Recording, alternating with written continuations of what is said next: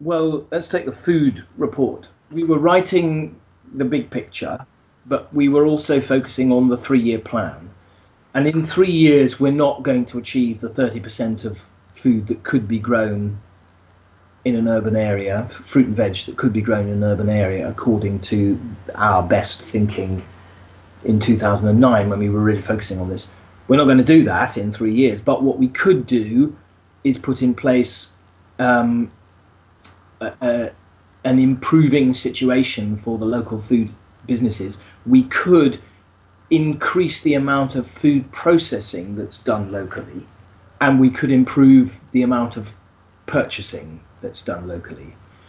That said, there's an awful lot of work going on around food growing, and we had an event on Monday called Local Food is Happening, and at least half the people there were concerned with growing projects, and we have the beginnings of a patchwork farm in Brixton now.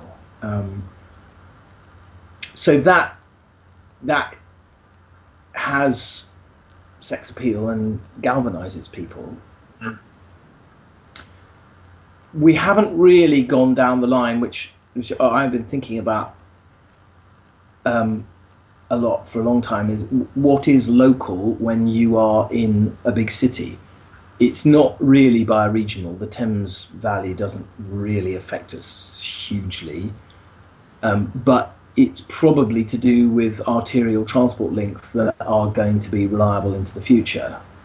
So, is Lewes on a train line from us, and could Lewis's surplus be sort of earmarked by a sort of town scale CSA to supply Brixton, and then we would trade in Brixton Lewes pounds?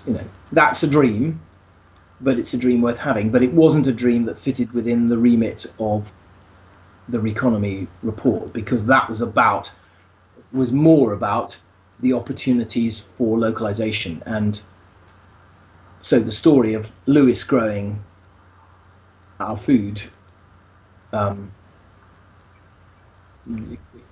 didn't really quite fit. I think that's the next thinking, really, the sort of urban rural partnerships.